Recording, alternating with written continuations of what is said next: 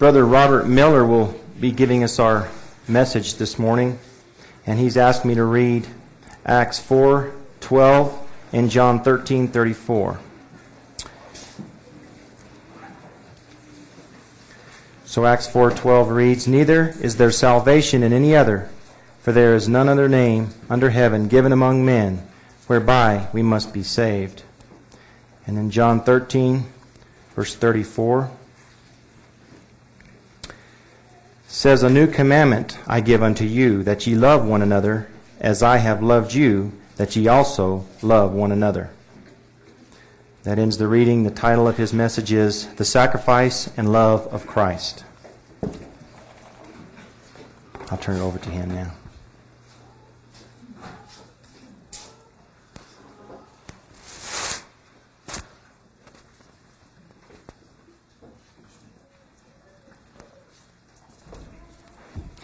What do we do? Just put it around the ear. Around the ear. You go ahead and pick me up. I'm kind of bad news with it. How's that? That's fine. Good. I mean, if Let me put it on this other side here. yeah, I'm left-eared, by the way. Thank you. I'm left-handed, so I guess I'm left-eared. You want to click this on, you can stand up and put that in your pocket. Yeah, I can do that. Kind of like Jim Taggart. They wired him up one time, and he said he felt like a suicide bomber. Thank you. Thank you, Brother John. Well, it's good to be out here in New Mexico again. And I was kind of sympathizing with Brother Henley this morning with all the technical problems.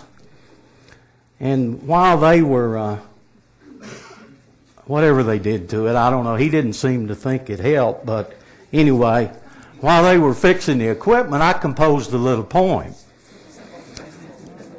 And there's a little humor, but there's also a great truth in this. You know, Brother Walker always tells us about, you know, the pretty blue sky and the pure air and the clean water. And so I composed this little poem.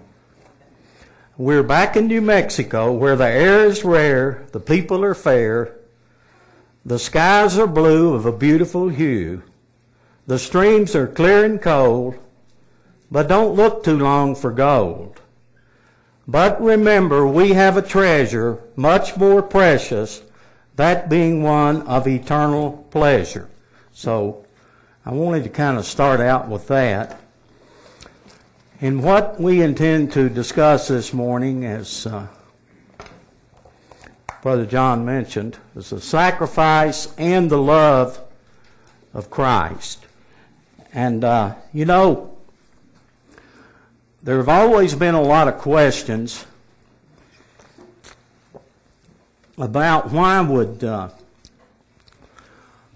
our Heavenly Father require His only begotten Son to be that sacrifice slain from the foundation of the world. Because we know that Jesus Christ, He committed no personal sin. And we also know that He lived His life in a manner which pleased His Father. Because you remember His Father said on one occasion, "This is my only begotten Son in whom I am well pleased." In light of this, we have to ask the question then, why did God require a sacrificial death of His only begotten Son? Now this may appear to be pretty simple on the surface, but as we explore this subject, we will find that there really are several reasons why the sacrificial death of Christ was necessary. We want to take just a few moments and consider just why God required this sacrificial death of His only begotten Son. We know that it was really not the will of God that man should sin. And as Romans 6:23 tells us, "For the wages of sin is death, but the gift of God is eternal life through Jesus Christ our Lord." really it was the will of God, and man was made so that he could be a free moral agent and exercise discretion in the decisions that he made. But we also know that God also required, once the human race had been defiled by sin, God required that no man would have access to God's holy presence except on the basis of that of a perfect sacrifice. And we know that Christ indeed was that lamb slain from the foundation of the world. We read over in Ezekiel at 18 verse 23 that God really takes no pleasure in the death of the wicked. In Ezekiel 18:23 we read, "Have I any pleasure at all that the wicked should die, saith the Lord God, and not that he should return from his ways and live." And also we have similar thoughts expressed over in 2 Peter chapter 3. Let's turn over there a moment, please. We read in 2 Peter chapter 3 at verse 9, "The Lord is not slack concerning his promise, as some men count slackness, but is long-suffering to usward, not willing that any should perish, but that all should come to repentance." Now we know that after man had sinned, God did provide a way of repentance. But since God is the offended party, he has the right to dictate the terms upon which that repentance is extended, and he has set out certain conditions that we as mere mortals have to comply with. First, God requires a willing response to his gracious invitation to be saved and reconciled. But remember, it is only on the basis that God himself has provided. And that basis is through our Lord Jesus Christ. As was read earlier, neither is there salvation in any other, for there is none other name under heaven given among men whereby we must be saved. Now, if we will let the Scriptures guide us, we can come to some very sound conclusions as to why the perfect sacrifice of Christ was essential. There really are a multitude of reasons, but this morning we want to discuss just a few of them. First, the flesh had to be effectively repudiated. Secondly, sin had to be conquered and condemned. Third, the righteousness and holiness of God was declared. And certainly, last but not least, sinful man should be humbled without any grounds for boasting whatsoever. Let us turn back to Romans a moment. We want to read first from Romans chapter 3.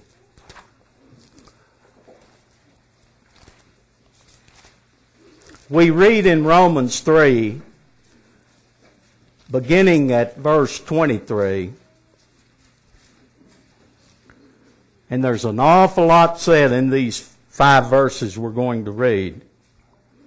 Beginning at verse 23 of Romans 3. "For all have sinned and come short of the glory of God, being justified freely by his grace through the redemption that is in Christ Jesus, whom God has set forth to be a propitiation through faith in his blood to declare his righteousness for the remission of sins that are past through the forbearance of God. To declare, I say, at this time his righteousness, that he might be just and the justifier of him which believeth in Jesus. Where is boasting then? It is excluded. By what law? Of works? Nay, but by the law of faith. We also read in Romans chapter 8 at verse 3, for what the law could not do, in that it was weak through the flesh, God sending his own Son in the likeness of sinful flesh, and for sin, condemned sin in the flesh. And also, let us turn to Ephesians chapter 2. I know this is a chapter that we're all very familiar with and very grateful for some things that are enumerated in this chapter. I want to begin reading in Ephesians chapter 2 at verse 1. And you hath he quickened, who were dead in trespasses and sins, wherein in time past you walked according to the course of this world, according to the prince of the power of the air, the spirit that now worketh in the children of disobedience, among whom also we all had our conversation in times past in the lust of our flesh, fulfilling the desires of the flesh and of the mind, and were by nature the children of wrath, even as others. But God, who is rich in mercy, for his great love wherewith he loved us, even when we were dead in sins, hath quickened us together with Christ. By grace ye are saved, and hath raised us up together, and made us sit together in heavenly places in Christ Jesus, that in the ages to come he might show the exceeding riches of his grace in his kindness toward us through Christ Jesus. For by grace are ye saved through faith, and that not of yourselves, it is the gift of God, not of works, lest any man should boast. For we are his workmanship, created in Christ Jesus unto good works, which God hath before ordained that we should walk in them. We see in these references that we've read that certainly the flesh was effectively repudiated. Sin was conquered and condemned by Christ. The righteousness and the holiness of God was declared in and through Christ. And certainly, we have absolutely no grounds for any boasting whatsoever, and we should be very humbled when we consider that God has indeed provided Jesus Christ as our means of redemption.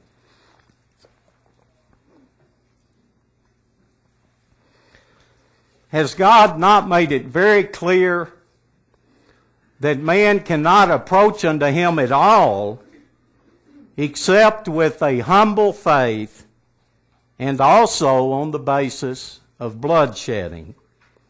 Likewise, sins put away by sacrifice were forgiven on the basis of bloodshedding and faith. Our Heavenly Father promised a deliverer who should make an end of sins, to make reconciliation for iniquity, and to bring in everlasting righteousness, as we read in a portion of Daniel 9, verse 24. We know that when the fullness of time was indeed come, God revealed His wonderful arrangement whereby the Word was made flesh and dwelt among us, and we beheld His glory, the glory as of the only begotten of the Father, full of grace and truth, as John tells us in his first chapter, verse 14. That wonderful combination of grace and truth was manifested in the personage of the only begotten Son of God, that being Jesus Christ.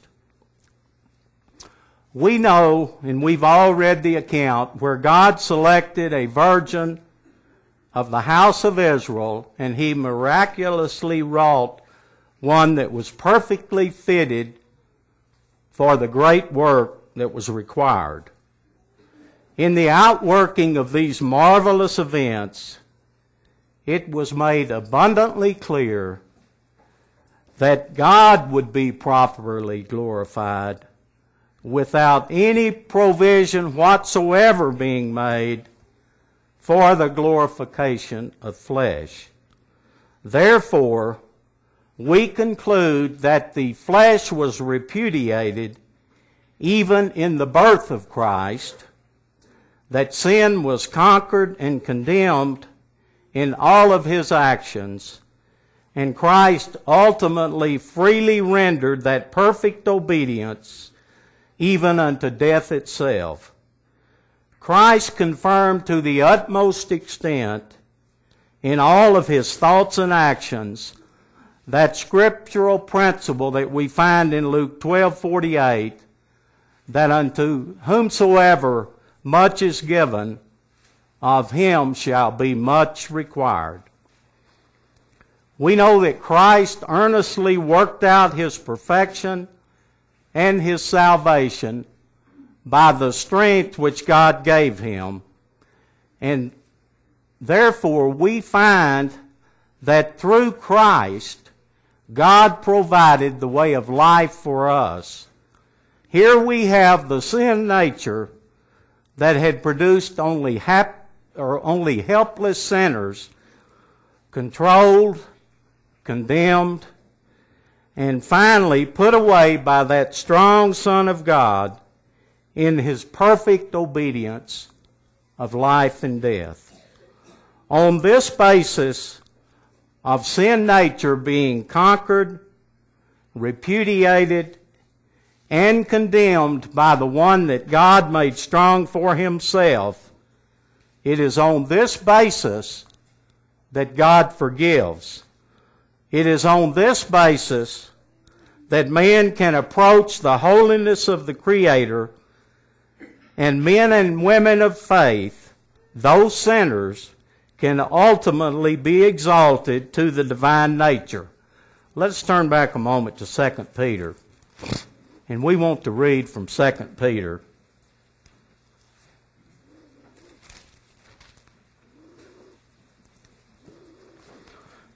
And we're lifting a verse a little bit out of context here, but I think we're all familiar with it. And we're not really doing violence to anything. We're rather illustrating a principle. Whereby are given unto us exceeding great and precious promises, that by these ye might be partakers of the divine nature, having escaped the corruption that is in the world through lust. We know and we read in Hebrews 13:20 that Christ was raised from the dead through the blood of the everlasting covenant. Christ was bestowed with immortality and glory as the captain of our salvation, who was made perfect through suffering. It was through Christ's loving obedience to His Father's will that He offered that perfect sacrifice in which all ritual sacrifice in ages past is both completed and accomplished. Neither by the blood of goats and calves, but by his own blood he entered in once into the holy place, having obtained eternal redemption, as we read in Hebrews 9:12. Does this not speak volumes that Christ's death was indeed that of a perfect sacrifice slain from the foundation of the world? We understand, and certainly we have emphasized, that the sacrifice of Christ and the manner of his death, which did require the shedding of his blood, is that divinely appointed basis by which God, with his attributes of mercy and forbearance, does indeed offer forgiveness and redemption to sinners. We also know that historically there has been much controversy caused within the Christadelphian community by the question as to whether Christ offered for his own cleansing or was it only for others. I have a quote here that I'm going to read, and I think this quote provides marvelous guidance concerning a proper comprehension of this vitally important point. And it confirms, I feel, it confirms beyond the shadow of any doubt that Christ's sacrificial death was indeed necessary for Christ to offer for his own cleansing as well as for others. This quote is from Phanerosus, and it's really a summary of Brother John Thomas's work in this book, and it's a summary that Brother Robert Roberts gave. It's a little bit lengthy, but I want you to listen carefully to it because it answers a lot more questions than whether or not Christ offered for himself or was it only for others. If the question be asked, how came it that Christ's will acted with the Father's as no other man's ever did? It is here that the object of God's manifestation becomes apparent.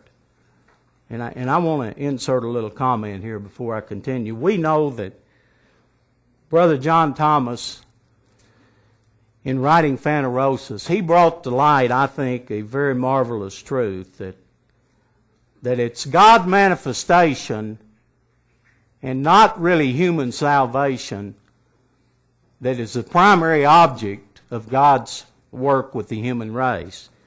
And we certainly don't want to minimize the fact that human salvation is certainly a product of it, but primarily it's God's manifestation in the sense that his name and those divine attributes that are his will be manifested one day throughout the earth in those who have put on the name of Christ and thereby and have been successful in their probation.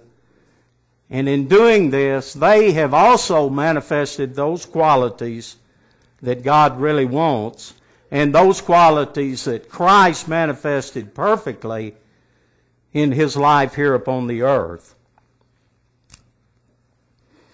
Continuing on, and this is a very important statement, and it takes nothing away from Christ. There never could have been such an obedient man if God had not produced him and made him what he was. But God does not stultify, and that means or cause himself to appear absurd in any part of his work. And I think this is probably the most important statement made in this quote. Therefore, though God in Christ produced one who was righteous under all trial, He, that being God, did not tie or force His will, but gave Him, that being Christ, that complete independence of volition or freedom of will, and that ample opportunity of disobedience, which gave acceptability to His obedience and value and force to it as an example to us. And what that is really saying is that it was God in Christ, and we realize the circumstances surrounding the birth of Christ were very unique. He was indeed born of a woman, that being Mary, but He was conceived through the power of the Holy Spirit that God caused to overshadow Mary. And it was that, in that also illustrates how that flesh cannot glory, because flesh or man could not have provided a Savior for fallen mankind. Only God could. And He did it through the power of His Holy Spirit, causing Mary to conceive and to bring forth Jesus Christ. We read on, the principle involved in God's procedure towards man absolutely required this. The object aimed at throughout is the voluntary consecration of independent will to His glory. It is for the development of this result that all these ages of evil are allowed. The prevalence of evil is a necessary foundation of righteousness. Here's a very important statement too. If it were not for this element of the work of God, the world's history is without an explanation. Take it away, and we are in darkness. The long reign of evil is the measure of the value that God attaches to the voluntary obedience of independent will. The evil has come through the impartation of this power of independent will. Man has misused it, and hence the reign of evil. But the gloriousness of the obedience of a multitude who will come out of this great tribulation is so great as to be more than a compensation for the night that broods over the world. You know, I think this statement, well, the whole statement really, but particularly that part that I emphasized earlier, this declares to us that Christ possessed the same sinful nature that all of Adam's offspring possess. We know that the Apostle Paul speaks of a law in his members which wars against the laws of God and leads to transgression. Paul calls this physical weakness sin in the flesh, or sin that dwelleth in me. I don't want to turn and read it because, for time constraints, and it's kind of lengthy, but you can turn over to Romans 7, particularly verses 15 through 25, and see exactly what the Apostle Paul is talking about. And we all have this same war within our members. This is the diabolos in human nature. Those natural desires of the flesh, which if they are allowed to mature, bring forth sin. There can be no denial of such a law. We are all very personally acquainted with it. These natural tendencies are as much a part of us as our eyes and our ears. And when we yield to these propensities, we stimulate evil desires in that direction and make sin more active. Let's turn over to James. I think James sums it up for us very well. In the first chapter of James, we want to read at verse 14. And this is something that we can all relate to. But every man is tempted when he is drawn away of his own lust and enticed. You know, we have the lust of the flesh, the lust of the eye, and the pride of life. Then when lust hath conceived, it bringeth forth sin. And sin, when it is finished, bringeth forth death.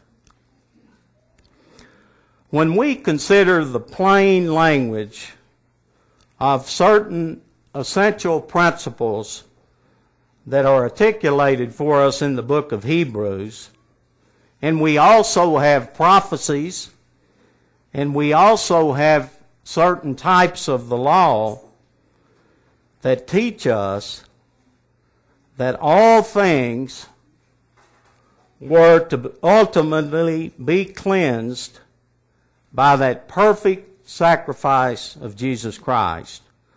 This voluntary offering of Christ obviously involved the shedding of his own blood when he was subjected to the horrible death that he suffered on the cross. However, we can take great comfort in knowing that God's infinite wisdom and his glorious plan of redemption for fallen man required that not one of Adam's condemned race, including Jesus himself as God's only begotten Son, that not one should have access to the most holy place except on the basis of that perfect sacrifice of Christ.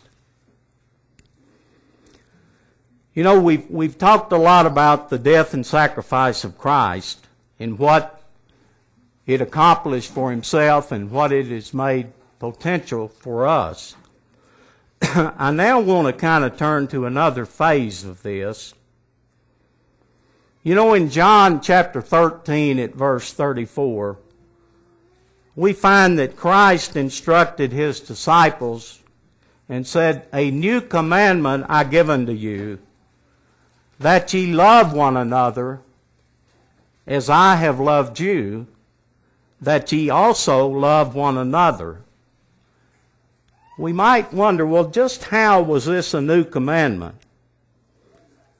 We know that this really didn't constitute a new commandment or a new principle in interacting with others, because we know that Israel had been instructed by God through Moses back in Leviticus that thou shalt love thy neighbor as thyself.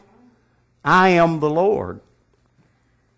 Now, as we analyze this statement and think about it, I think we have to come to the conclusion that Christ is elevating the command to love one another to a much higher level, as was manifested in Christ's example of complete and dedicated sacrificial love to his disciples.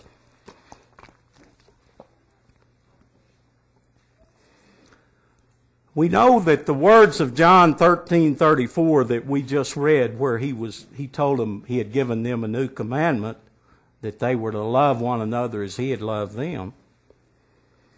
These words were spoken by Christ during a very critical and stressful time in his ministry. These words were spoken when his approaching trial and death were drawing ever nearer. Christ had just told his disciples in the preceding verse, that being verse 33 of John 13, "Little children, yet a little while I am with you. Ye shall seek me, and as I said unto the Jews, whither I go ye cannot come, so now I say to you." Now the statement there that we just read would probably do little to bolster the morale of the followers of Christ, and it certainly, you would think, would not strengthen their confidence at that very time. But I think we have to realize that a statement such as this really seems to be clearly out of character for Christ to intentionally dishearten the spirits of his followers as they steadily approached the coming crisis of his trial and subsequent death by crucifixion. We noticed in this verse, he used the term little children. In doing this, Christ is beautifully expressing his love for them, which serves as that tender introduction to where he was going to disclose to them that he would soon be leaving their midst. Christ did not tell them exactly how long it would be before he would no longer be with them. But I'm sure they probably sensed the imminence of the situation that was about to transpire. Even though his disciples would not be able to follow him in the approaching circumstances of his death, as little children, they would follow him later, as we find in John 13:36. We know that they would see him again later, and this would be when they saw him again after his resurrection. And this event truly electrified their spirits and energized their preaching of the gospel message. And what Christ was doing, he was imploring his disciples to love each other as he had loved each of them. You know, we have a very striking example of this kind of love, and it really can be observed in the actions of Christ toward Judas. And remember now that Christ knew that Judas had wicked intentions in his heart that would ultimately lead to the betrayal of Christ and his subsequent death on the cross. But yet we find that Christ exhibited no malice toward Judas, and he only requested that he do quickly what he was about to do. Jesus was about to lay down his life for his disciples, and this demonstrated the depth of love that he expected of them in their attitudes and their actions toward each other if they were to be obedient to this so-called new commandment. You know, the love that Christ implores his followers to have is much, much more than just a feeling. We often hear people sometimes describe a good feeling as that warm and fuzzy feeling. And you know, one cannot always control or even command a feeling. Genuine love involves being willing to and actually doing what is best for others and not considering ourselves first. A self-sacrificing love is required of a true believer. Perhaps not many of us, if any, will be called upon to literally sacrifice our lives. But we can give sacrificially of our substance or our material possessions in this world. We know that the Apostle John addresses this very essential area of our walk as follows. And we're going to quote from 1 John chapter 3, beginning at verse 14.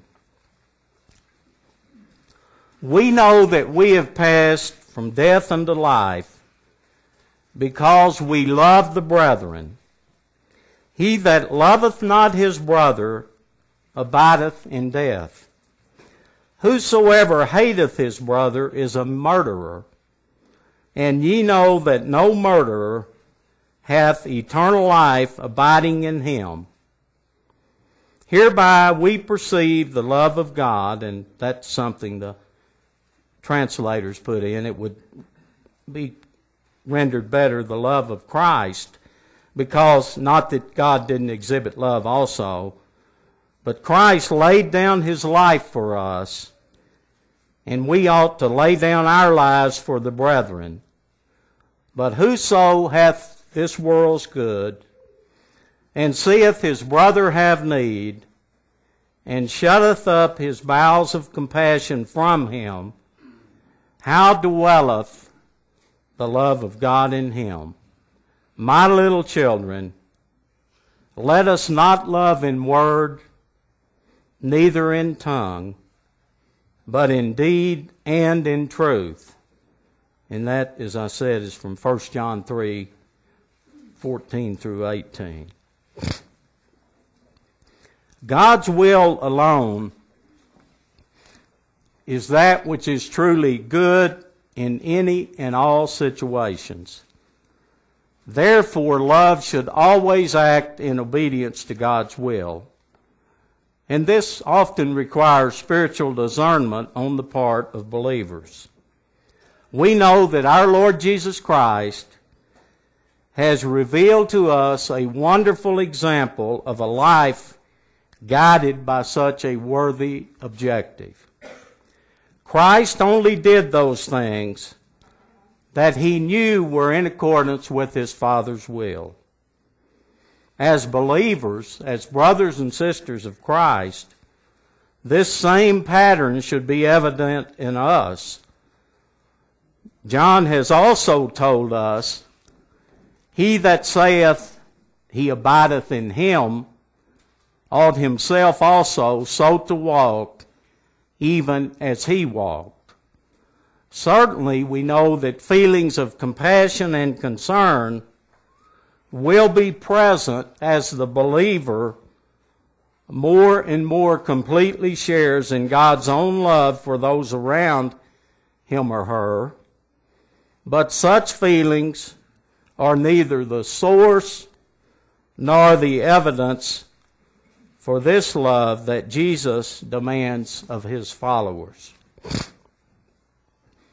As brothers and sisters of Christ, let us always realize that the withholding of love is truly a repudiation of the Spirit of Christ. We will be condemned for such behavior because it indicates that we truly never knew Christ. And as far as we are concerned, our actions would indicate that he actually lived in vain. One that has failed to grasp the love and compassion that Christ had for the world and that he emphasized for his followers may be described as follows. And this is a line from a poem I found in a book called The Greatest Thing in the World. Remember now, this is a poem that describes one who failed to grasp the love and compassion that Christ had for the world, and also that we are exhorted to show to our fellow human beings and especially to our fellow believers. I live for myself, I thought for myself. For myself and none beside.